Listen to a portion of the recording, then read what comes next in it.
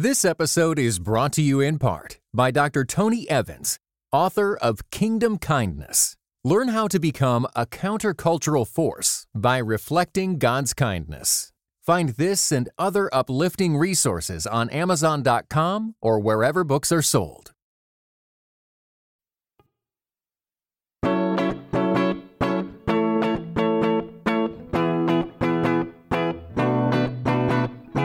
You're listening to Seeing and Believing, a film and television podcast that searches for the sacred on screen. I'm Kevin McClemathan. And I'm Sarah Welch-Larson. Now, Sarah, I feel like, given the subject matter of this week's episode, I need to get something very clear in my own mind first. You wouldn't happen to have any dark secrets that you need to inform me about by any chance, would you? Anything that I might be potentially hiding, anything shady in my past? Any skeletons in your closet, literal or figurative? I think the only one is that, Kevin, I really love movies.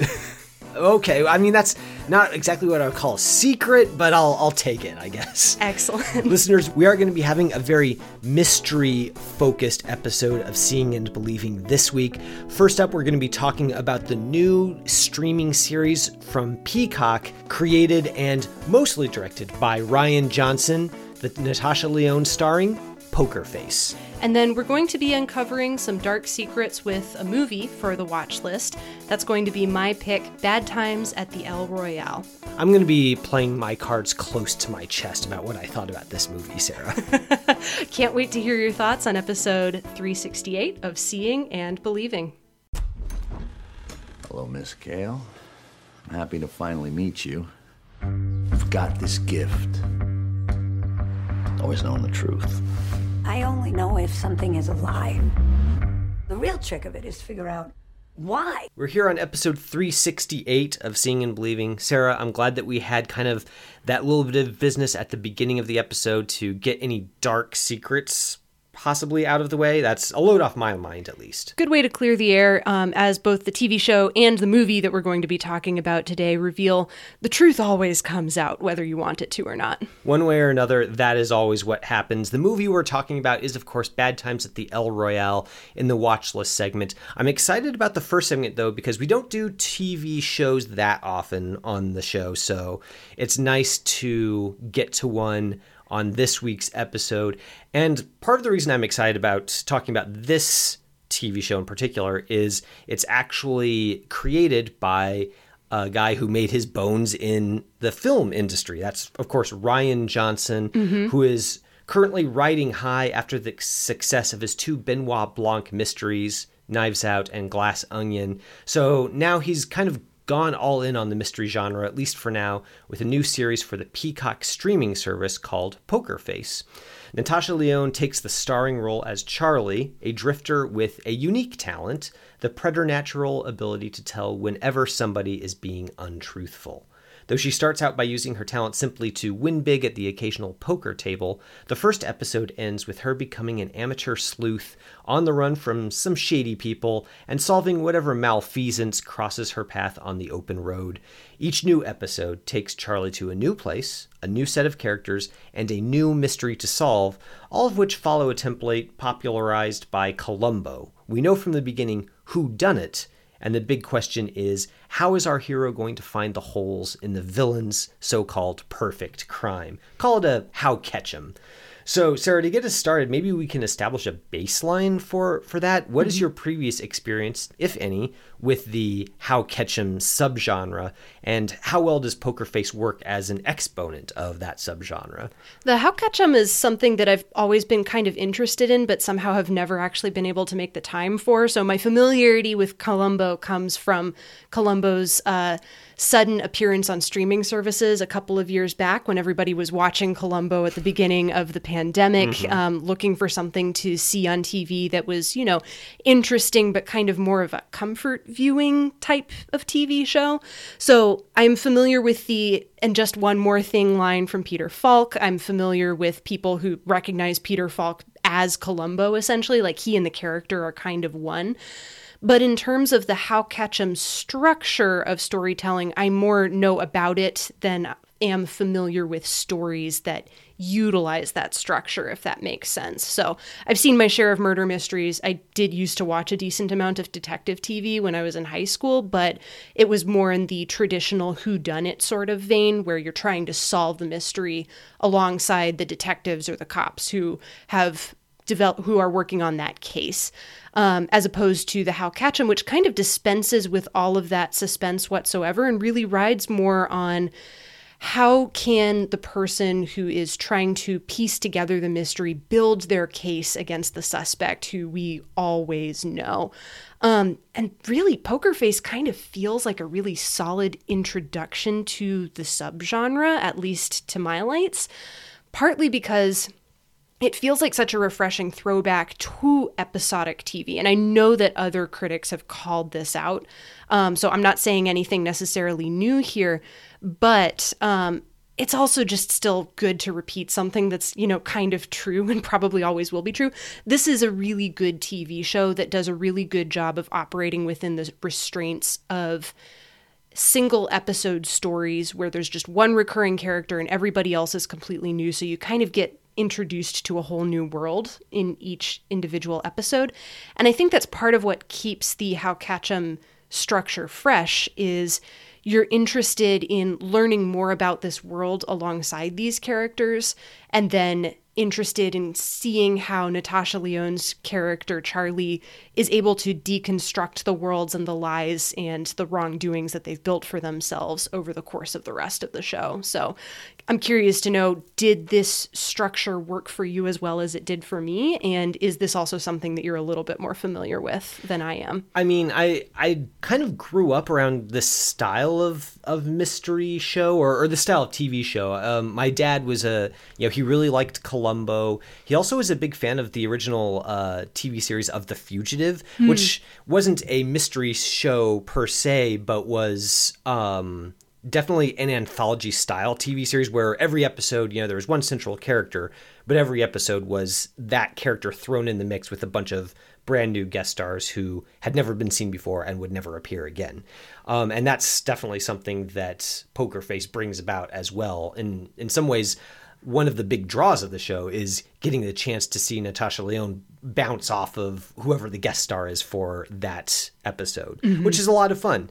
And I do find the overall formula of this kind of show to be appealing. It's kind of cozy. I've never been the sort of person who watches mystery shows because I enjoy sort of trying to figure things out along with the detective. It's not the way my brain works when I'm engaging with a story. It's just not something that interests me personally. So a version of a mystery story where there isn't really a mystery to figure out. It's more just having the enjoyment of watching the dogged detective sort of pick apart the bad guy's story. I find that personally a very satisfying way to go about telling a mystery story. And I think that Poker Face, for the most part, fits kind of well into that kind of cozy mystery where you just kind of like sit down and you enjoy kind of not a low stakes time, but there is always murder involved. There's always murder involved, but it's the sort of mystery show where it's not murder most foul. It's more like murder most, mustache twirly. It's the sort of show that you sit down and you enjoy, and you don't have to keep your whiteboard of all the different plot connections and callbacks to previous episodes handy in case you forget what a tertiary character's name is. Yeah. I like that. I don't know that this, at least on the strength of these initial episodes we've watched, we've both seen the first 4 episodes.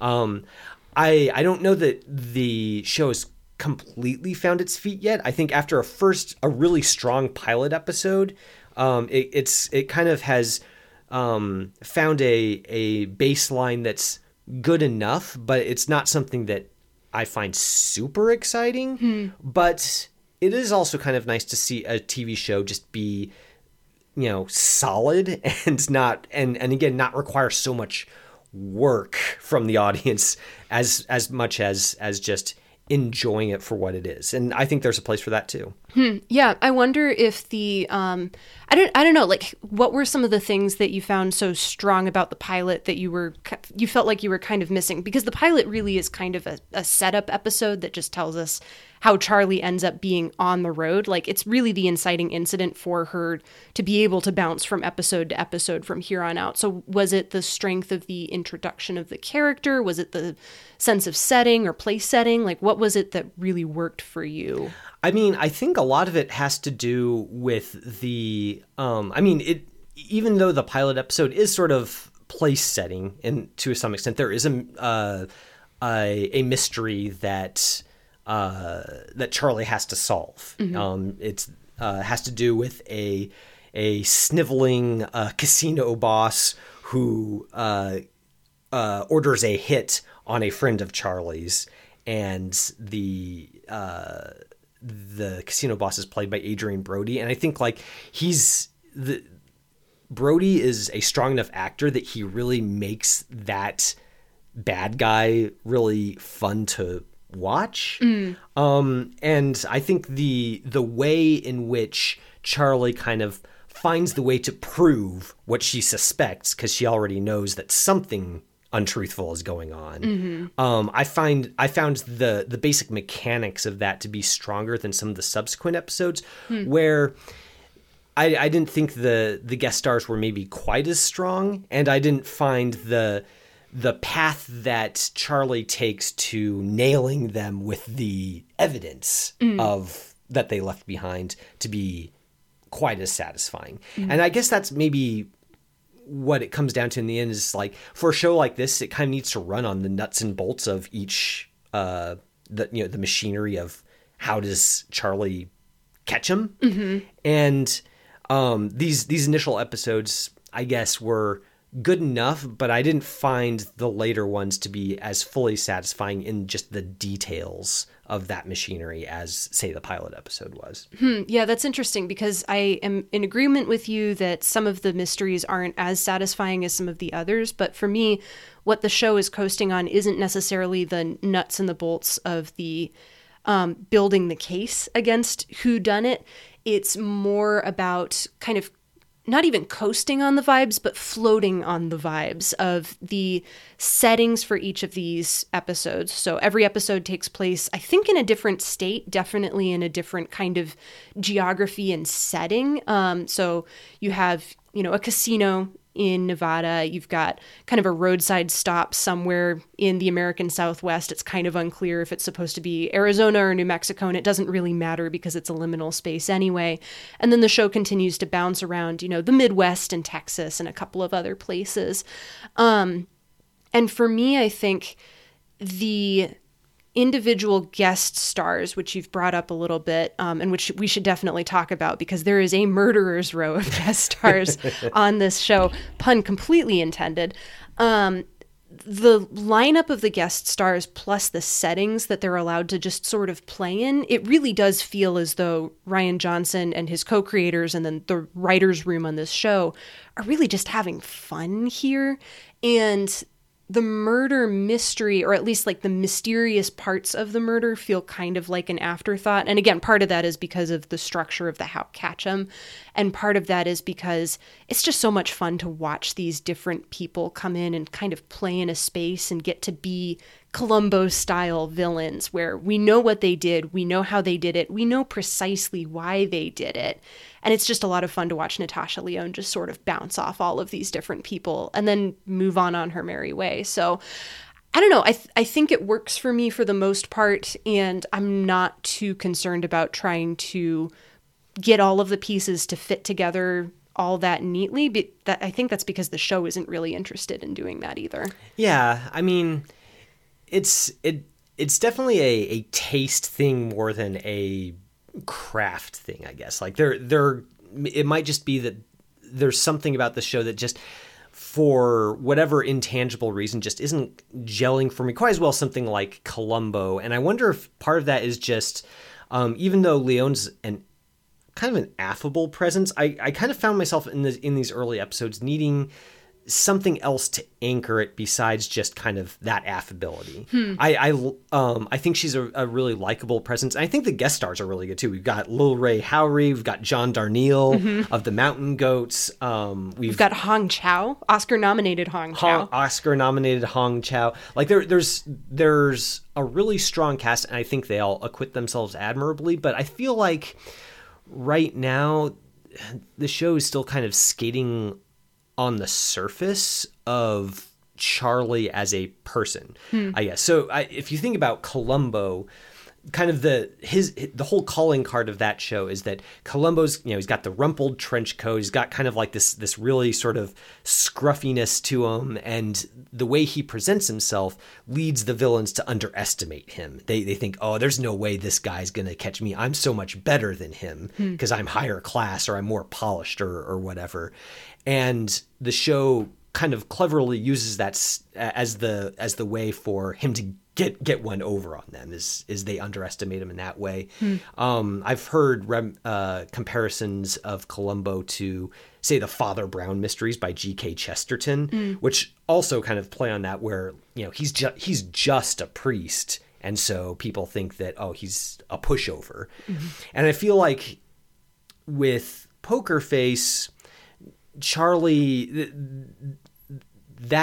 something in that dynamic is missing, where she's fun to watch, but she also has just that unerring instinct to know for a certainty when someone is lying. And the show doesn't really delve as much into what that means, I guess. Like it's more almost like a superpower. The show doesn't obviously call it a superpower, but it functions a lot in the way of the superpower, in that there's not really a whole lot attached to it.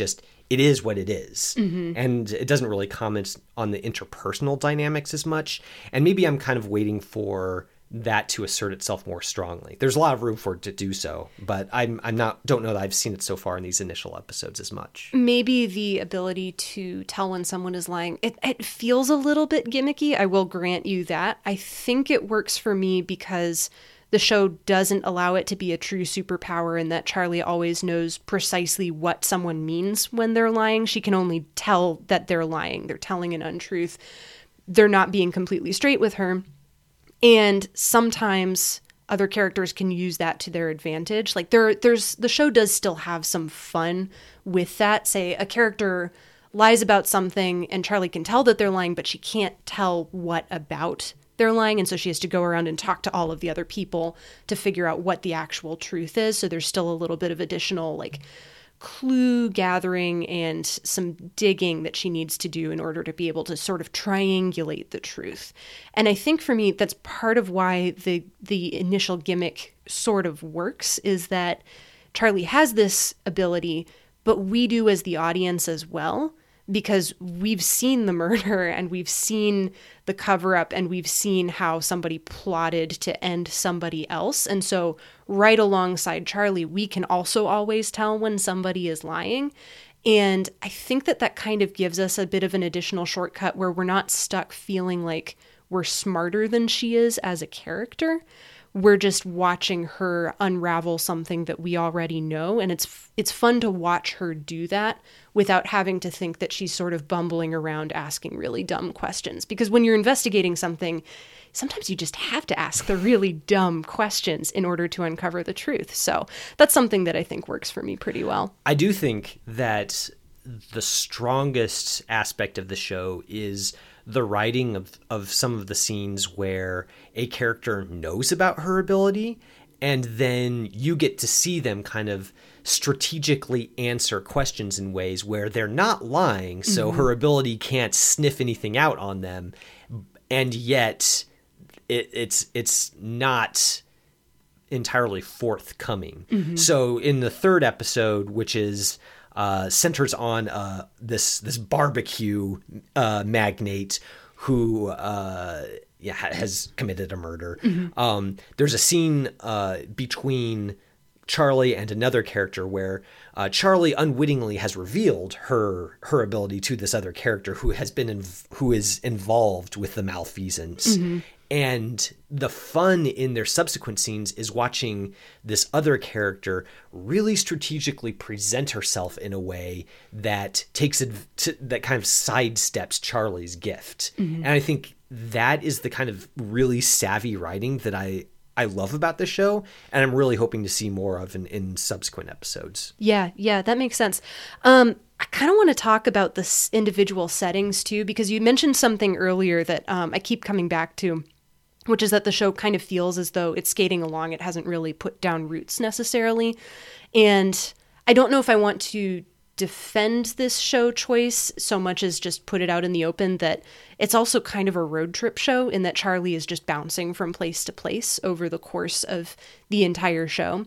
And one of the things that I love about that willingness to change the setting with every single episode is the show's ability to play with setting and play with tone and genre a little bit in each of these episodes too. So like I mentioned before, there's kind of an episode that's set near a truck stop somewhere in the American Southwest, and the camera work does a lot of the cinematography does a lot of work just kind of playing with the light that appears on the sides of, the camera. Like there's a lot of really interesting lens flare and glow that's going on. I don't think the show was shot on film. In fact, I would be shocked if it was, but it kind of looks like they're going for that old school look where everything looks just a little bit grody. They didn't try to pretty it up necessarily. It doesn't look shiny and digital. And so for me, another one of the pleasures of watching this show alongside just watching Charlie unravel everything is watching her do it in a new and interesting place where the show kind of molds itself a little bit towards the individual settings too.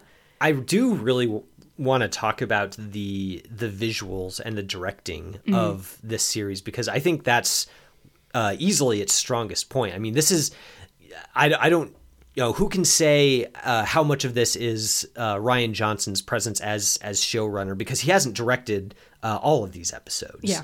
And yet there's just a visual dynamism to a lot of it that I really, really liked. The third episode, again, there's a split diopter shot. Like, it's way more dynamic than it has to be for a show of this type. And I really am happy to find something that, even when maybe the narrative mechanics aren't entirely spellbinding to me, the visuals are really making up a lot of ground for that. And so much of it also has to do with the way it's establishing different settings, different cultural milieus, and kind of letting us be in a place with a really strong sense of place and infer how that might affect the story that's going to unfold in front of us. And it's not just the setting and the place, although the setting and the place and the set design and the costume design especially are all really, really good. I think they're using some interesting tools. Like you mentioned the split diopter shot. There's also a really fun shot where one character hears a song that is life-changing. And as she hears that song that is life-changing, the lighting in the room around her changes. Like the lights flicker out around her, and then there's a spotlight that's shining on her face. And you can tell right away this is only what she is experiencing, and yet you feel it with her because they're being really playful with the lighting. And then there's another detail in another episode where Charlie has to try tasting different things in order to gather clues. And they kind of do almost the Ratatouille thing, but instead of visualizing that sense of taste, it's a shift in the music where obviously it's not diegetic. There's just a little bit of a change in the theme for the show where every time she tastes something that tastes just a little bit different, like they'll bring in like different flutes or violins or something like that. It just sounds a little bit different, and you get a good sense for what she's trying to find as she tastes these different things and sort of develops a sense for, well, is this actually a good clue, or am I just, licking different objects in order to uncover the mystery that I'm trying to solve? I mean, it's worth noting that Johnson has brought some of his collaborators along, from the world of film into the show here. His cousin, Nathan Johnson, does the music on this show. So that's, and I am a big fan of Nathan Johnson's composing on all of Rian's films, and I think this show also finds a way for it to not just be sort of wallpaper, so to speak, but to be an integral part of the meaning and the text of the show as well. I just think, again, like, even if there are parts of this that I'm kind of hoping grow stronger as the show goes on, I'm going to keep watching just because it's engaging to watch. Like, just the visuals are way above par for your average mystery show. Mm-hmm. Yeah, the visuals, the costuming, the set design, everything. It just feels creative, and it feels like everybody's having fun being creative, and they're having fun telling this story. And maybe that lends to a sense of some of those murders feeling a little bit on the lighter side. Like, it's got a light touch, but it doesn't feel demeaning necessarily. It just feels as though this is a romp. And this is the kind of universe where you can have a romp while somebody has just been murdered somewhere in the background. Like, it doesn't feel as though it necessarily negates out any like moral feeling on the character's part. I think Charlie has a very strong moral compass, and I think a lot of that comes from her ability to suss out when somebody is lying. That moral compass may not necessarily always be lawful, just given her character background at being willing to, cheat at gambling, but she does seem to have a very strong sense of right and wrong, and she's willing to go back and help somebody else out who's in a jam, who may have been blamed for something that they didn't do, even at great cost to herself. And I think that kind of ties into that central character trait of hers. Really, one of the only things that we know about her is that ability to tell when somebody is telling the truth, and to want to bring that truth out, no matter how much that could potentially hurt her. So that's, I think, one of the things that's keeping me watching is, the setting and how much fun it is. But then the other thing that's keeping me watching is kind of that backbone. And I'm really curious to see if that backbone continues to grow. Yeah, I'm really interested to see how the show grows as well. Listeners, that is our review of Poker Face. It is streaming currently on the Peacock streaming service. So if you have that service and have had a chance to watch this show, we're really interested in talking to other people about it. It's enjoyable, and if you like the sort of Columbo-style cozy mystery, I guess it's not technically a cozy mystery. That's a term of art, an established term maybe. Mm-hmm. But it is it's great,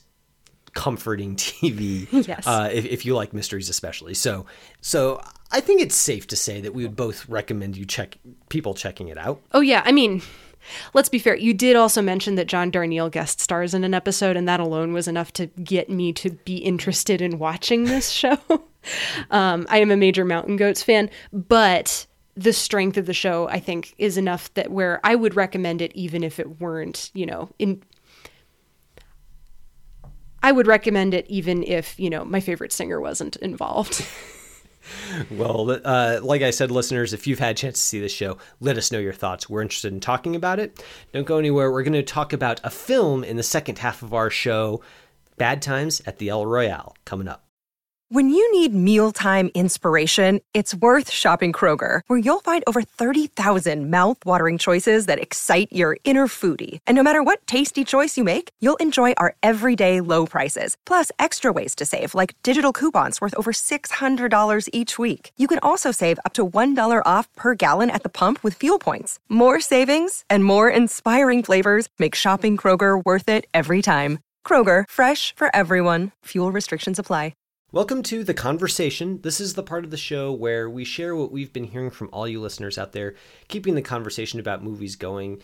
And Sarah, I feel like we've been getting a lot more emails lately from listeners out there, and I'm here for it. It's great. I don't know if this is partly just my perspective, having recently gone cold turkey on Twitter, but it's really nice to kind of go away from the bite size sort of conversation to something much more long form and really developed.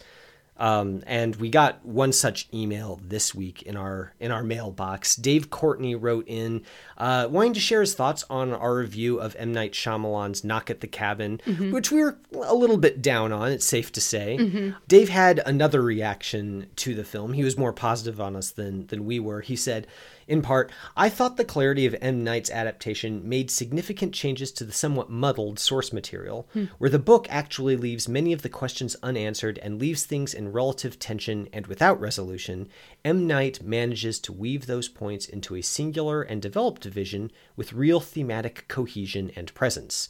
That's why I actually appreciated the telling rather than showing aspect, which you and I, Sarah, both talked about on last week's episode. Mm-hmm. Dave continues, without that element, the book actually lacks any real message and point. And then he goes on to share part of his Letterboxd review, which is much more long form, so we can't go into detail on it on the air, but we will put a link to that review in our show notes for any listeners who want to check out Dave's review on Letterboxd. Thanks so much for sharing that, Dave. I enjoyed reading your thoughts, even if I don't know that I'm entirely convinced. I'm still a thumbs down on Knock at the Cabin overall, I think. I'm afraid I'm a thumbs down as well, but one of the things that you mentioned, Kevin, about email being a chance to dig in, like you and I obviously really like to dig into movies. That's why we have these conversations every single week. And I really love having those conversations sort of branch out into email, social media, other forms of communication, and just keeping that conversation going. So thank you for writing in, Dave. We will be linking to that Letterboxd review as well. And if you want to find us on Letterboxd, we have an account now. It's called See Believe Pod, same account name as our Twitter account, which I'm still running. I'm still there, at least until that ship sinks completely. But in the meantime, if you want to reach out to us and talk to us about the movies that we've reviewed, if you want to give us maybe some suggestions about what you want us to review, there is a Patreon for that. But there's definitely many ways to be able to get in touch. And we really do love it when listeners come and tell us what they thought about a movie, even and especially if they don't agree with us. Yeah, and I'm all here for Letterboxd kind of becoming a new locus of seeing and believing activity. So I'm glad that we, by which I mean you, Sarah, created the official Seeing and Believing Letterboxd account, and why I'm really glad that Dave shared his writings on Letterboxd with us. So check out that link in our show notes and check us out on Letterboxd.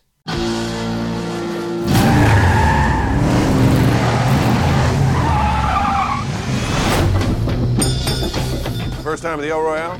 You have the option to stay in either California or Nevada. I always wanted to stay in the honeymoon suite, even though I'm not currently on my honeymoon. What are you doing out here? I got a job singing in Reno tomorrow. Don't pay nothing, but singing. This is not a place for a priest, Father. You shouldn't be here.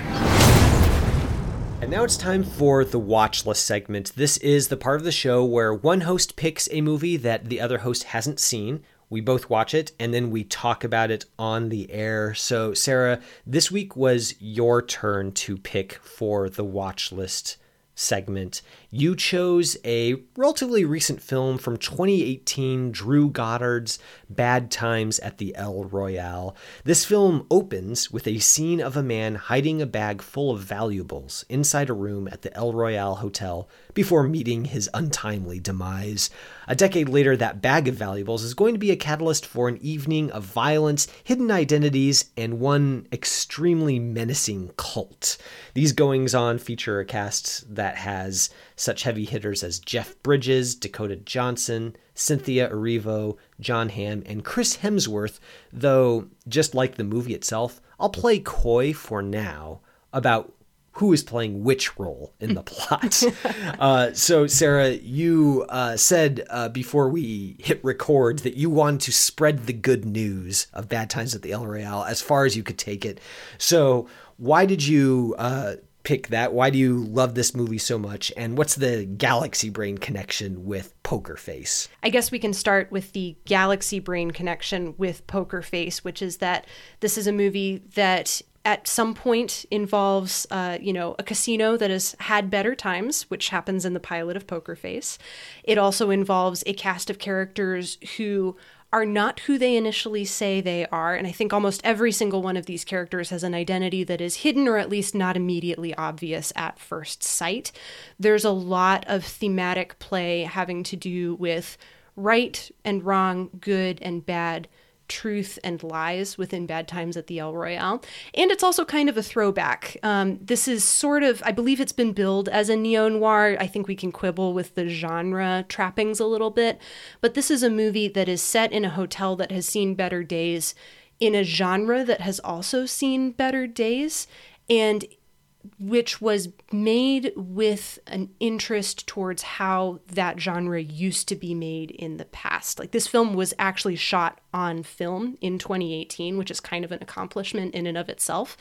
And so it kind of has a similar sensibility, although a very different tone to Poker Face, in that it's interested in examining things the way that we used to do in the past and then holding them up to the light and saying, was that actually really necessarily worth it? And one of the things that I love about Bad Times at the El Royale is that, like Poker Face, it does have a very strong moral center to it, and it is very interested in the consequences of hiding the truth and then also the consequences of uncovering the truth, and whether or not hiding or uncovering that truth is ever actually going to be worth it. Is it a good idea to live in ignorance, or is it a good idea to go digging for those darker secrets that you may or may not necessarily want to be uncovered?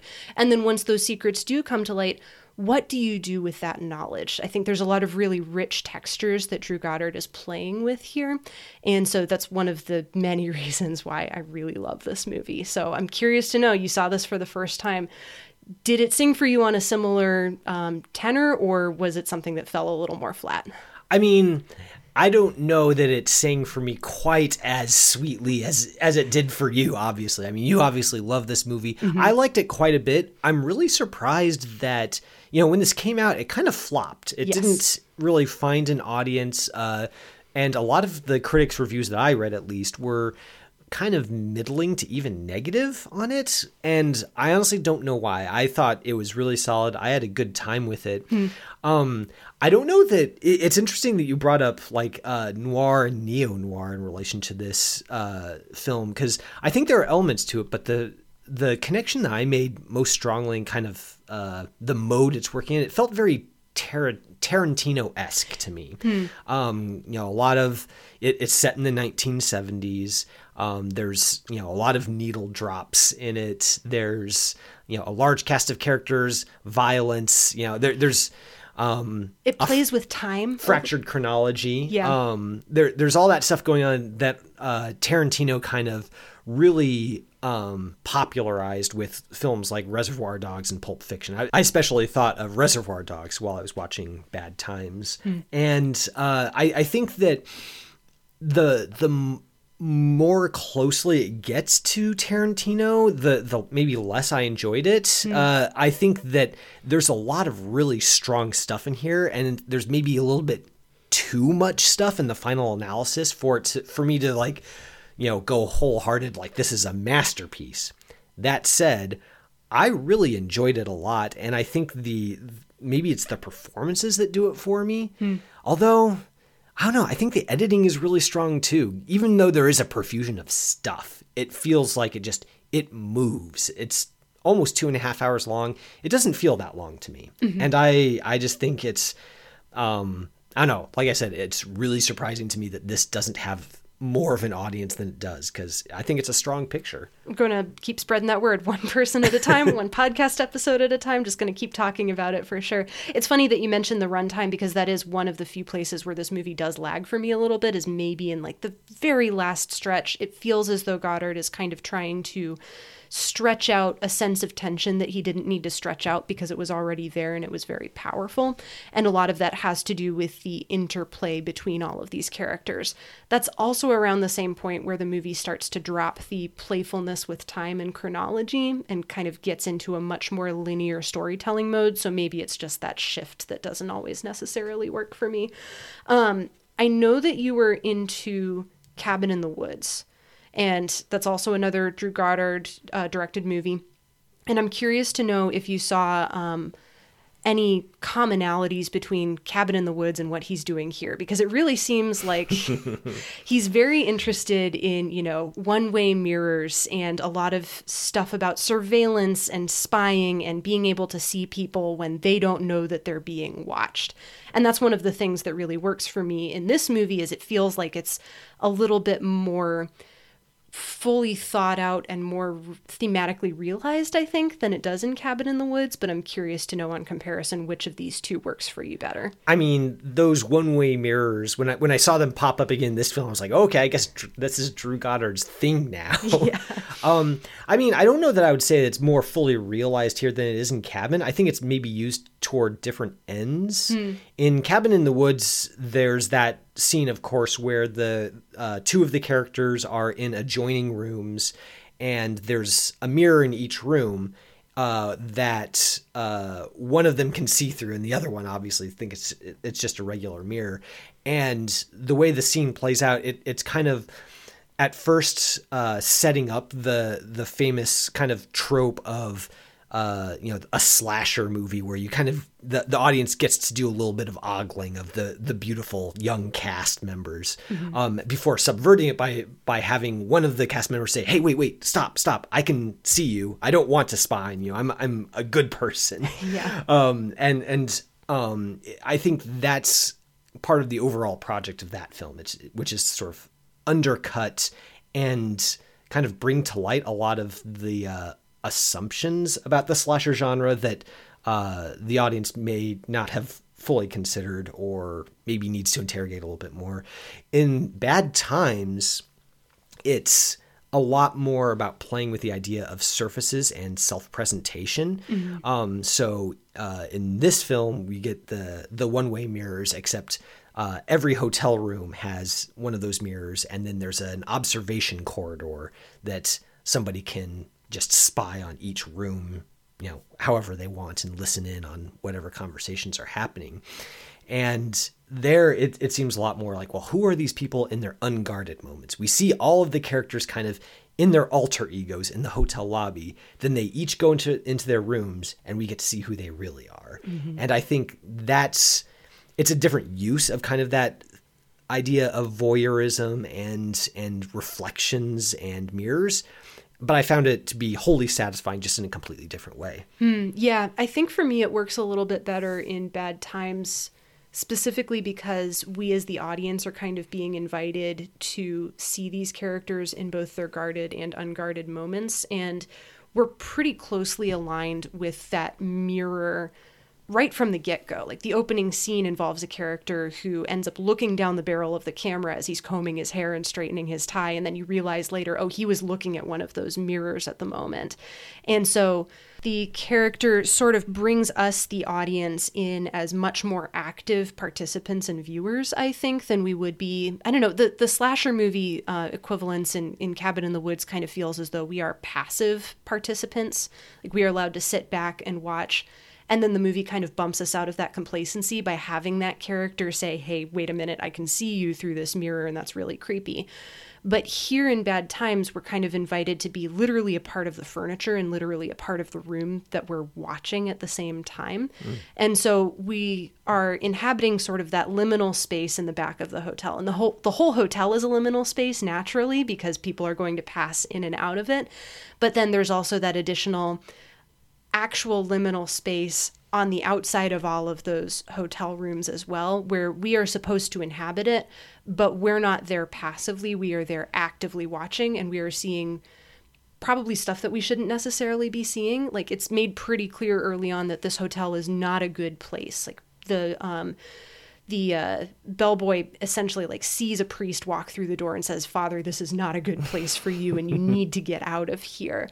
And I think at that point, that's where my ears really start to perk up, is that the hotel is there and it is a liminal space, but just because the hotel is an inanimate object doesn't mean that it doesn't have a sense of morality and also a sense of, I don't know, use and abuse sort of baked into its walls and into the way that it's been built. And then the movie goes on to try to interrogate those inherent structures within that building in some really interesting ways.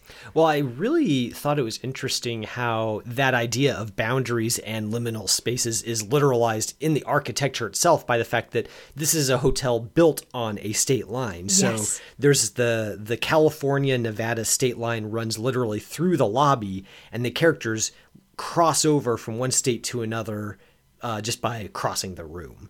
And that state line runs through the entirety of the structure, even in that observation corridor. There's a point where, as one character walks down the observation corridor behind these one-way mirrors, he actually steps over that state line, which is still running through this secret, creepy, sub-basement, which you wouldn't expect.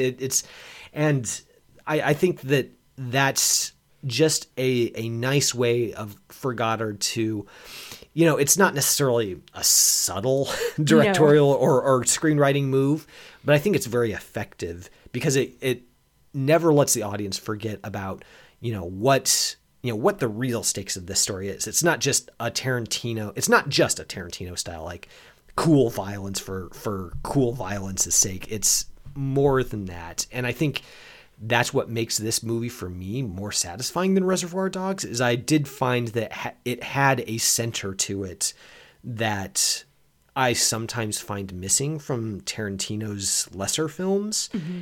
And I really liked that. It was nice to have some substance to go along with the stylistic flourishes.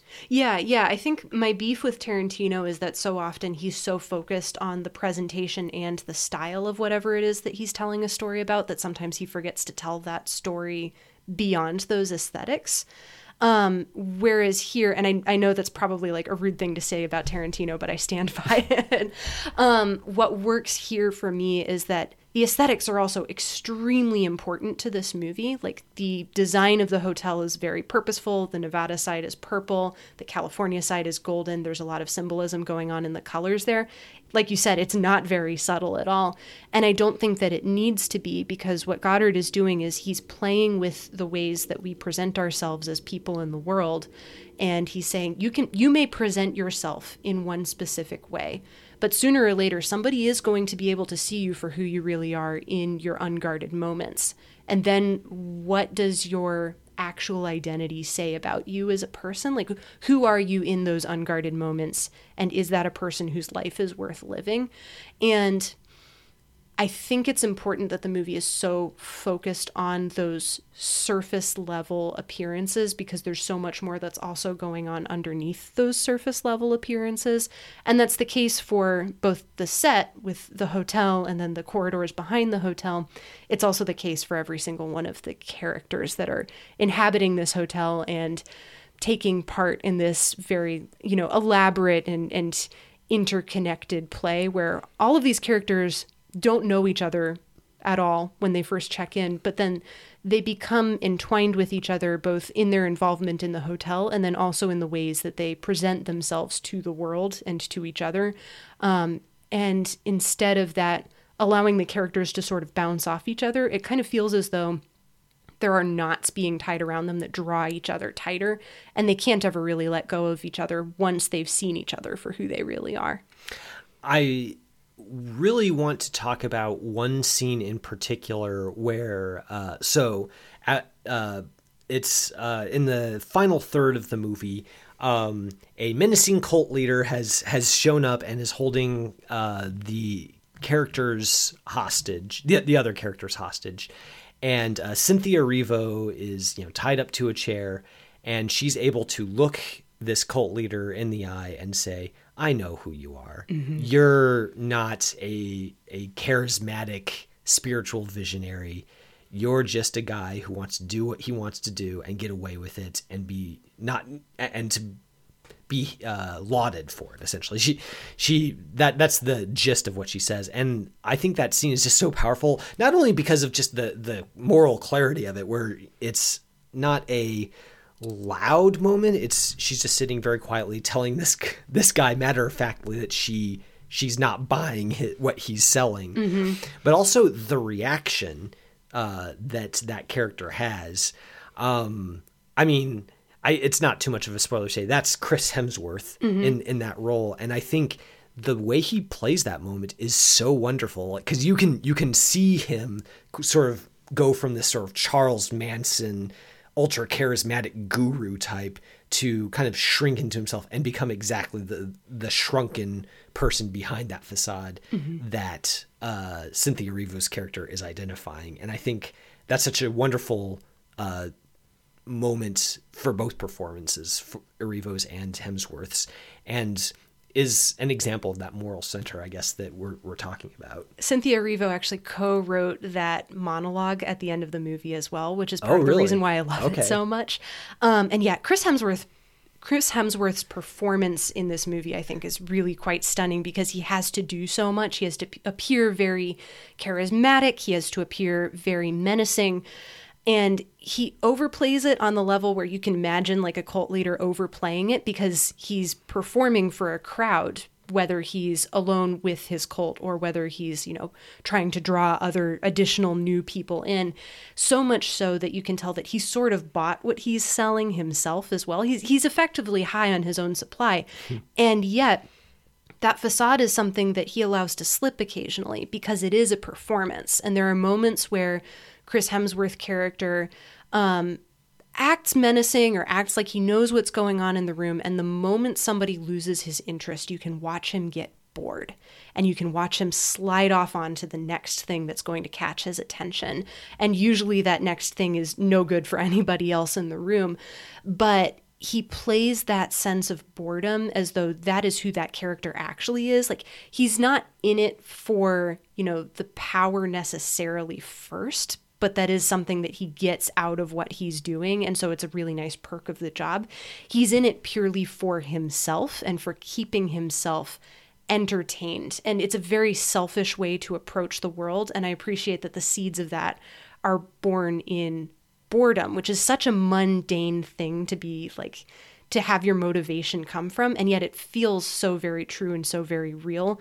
And then the consequences of the boredom and then the selfishness that comes from that kind of spirals out and ruins everybody else's lives in the process. I mean, it's maybe somewhat fitting that Chris Hemsworth is one of those actors that I feel like I underestimate often at my own peril. Mm-hmm. Like it's not that I think he's a weak actor or that I don't that I have some sort of problem with it. I think he's a fine actor, and I've enjoyed him in just about everything I've seen him in.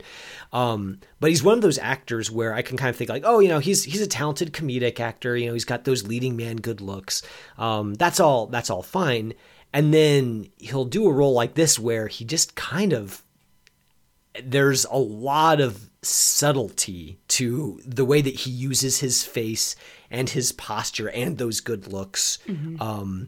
In a very double-edged way that I find really engaging. And I think the cast as a whole really kind of does a similar thing. This might be one of my favorite Jeff Bridges performances of kind of like his latter years. It's so good. It's really good. Like it's warm, and there's like he's got a slyness to him that, when his facade is revealed, it's not surprising because he's been playing those notes throughout his entire performance.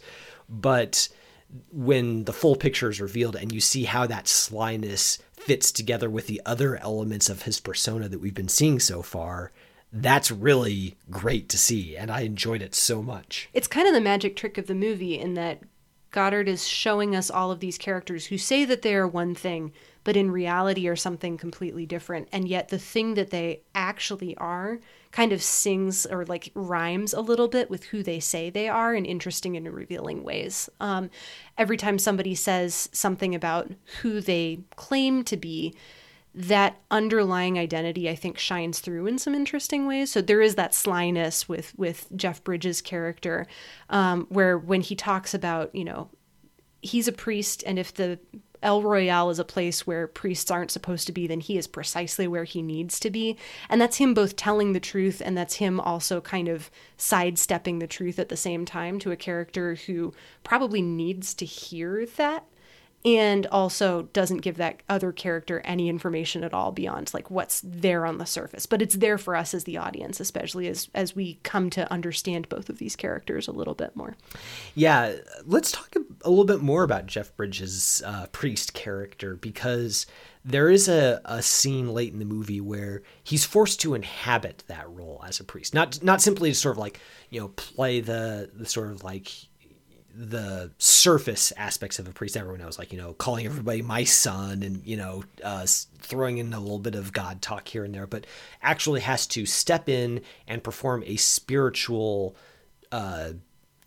part of the priest's duties. I'm interested to get your thoughts on that scene, because I think it's a wonderful scene.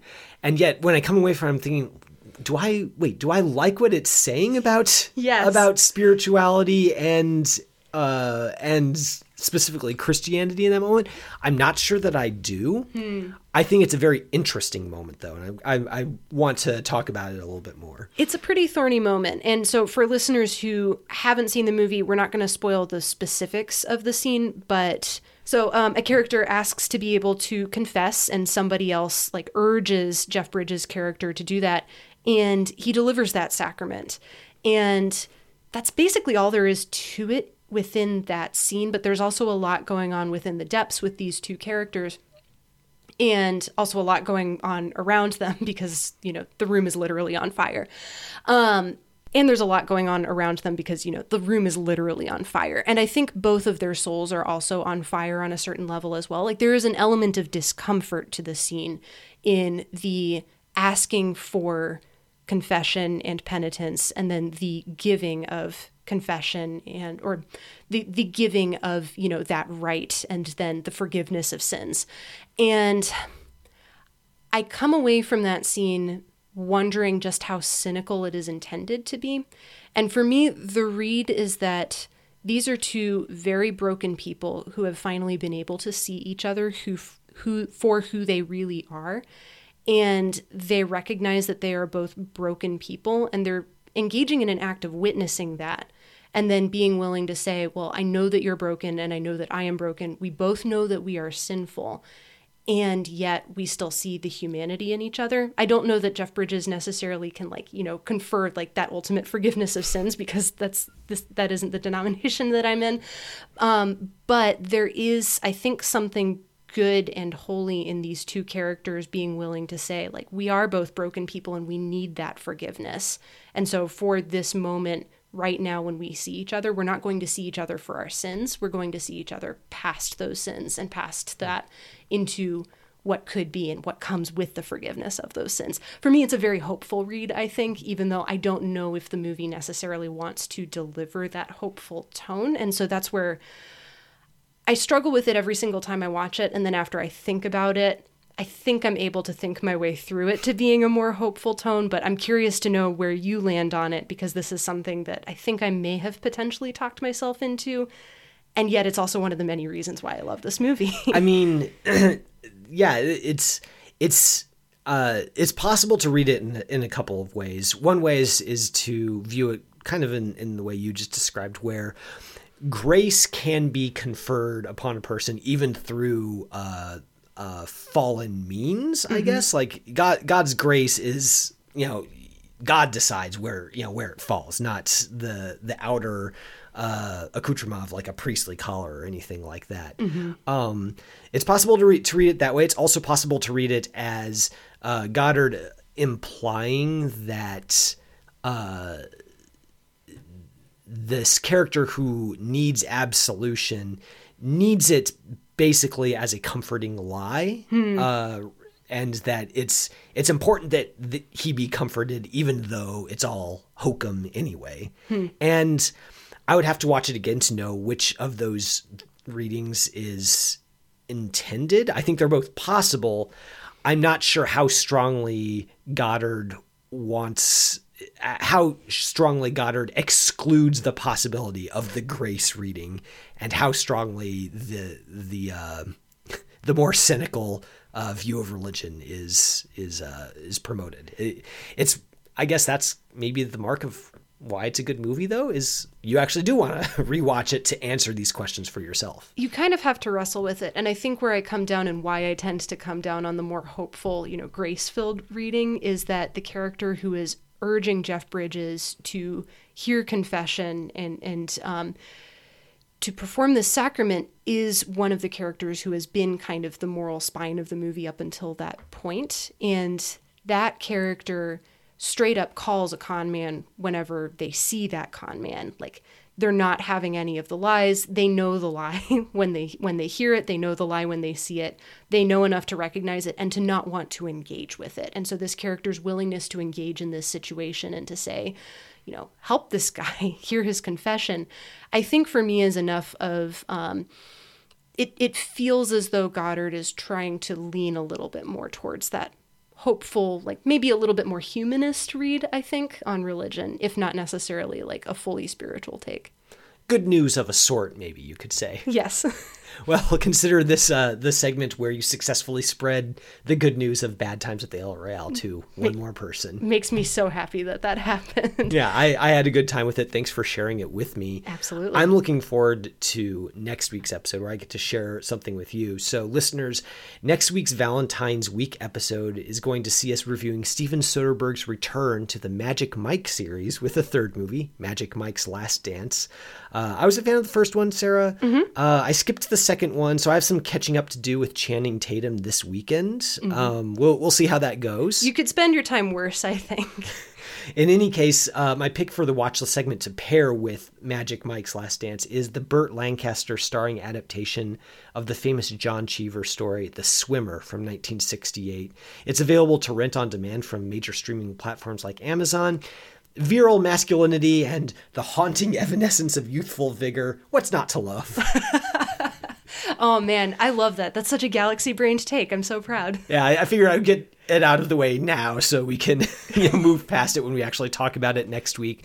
But listeners, that is what we're going to be talking about. So if you want to follow along with the watch list segment, as we hope we do every week, you can find The Swimmer on Amazon Prime and other rent-on-demand platforms. But that'll do it for this week's episode. Seeing and Believing is brought to you by the Christ and Pop Culture Podcast Network. Our producer is the fearless Jonathan Clausen, who every week helps us to search for the sacred on screen. I'm your host, Kevin McLenithan. I'm your co-host, Sarah Welch Larson. And we'll see you next week on Seeing and Believing. You have been listening to Seeing and Believing, an official production of the Christ and Pop Culture Podcast Network. Please rate and review the show in iTunes and check out our other shows at christandpopculture.com/network. Theme music by Alexander Osborne and Lindsay Miz, used under Creative Commons License 3.0.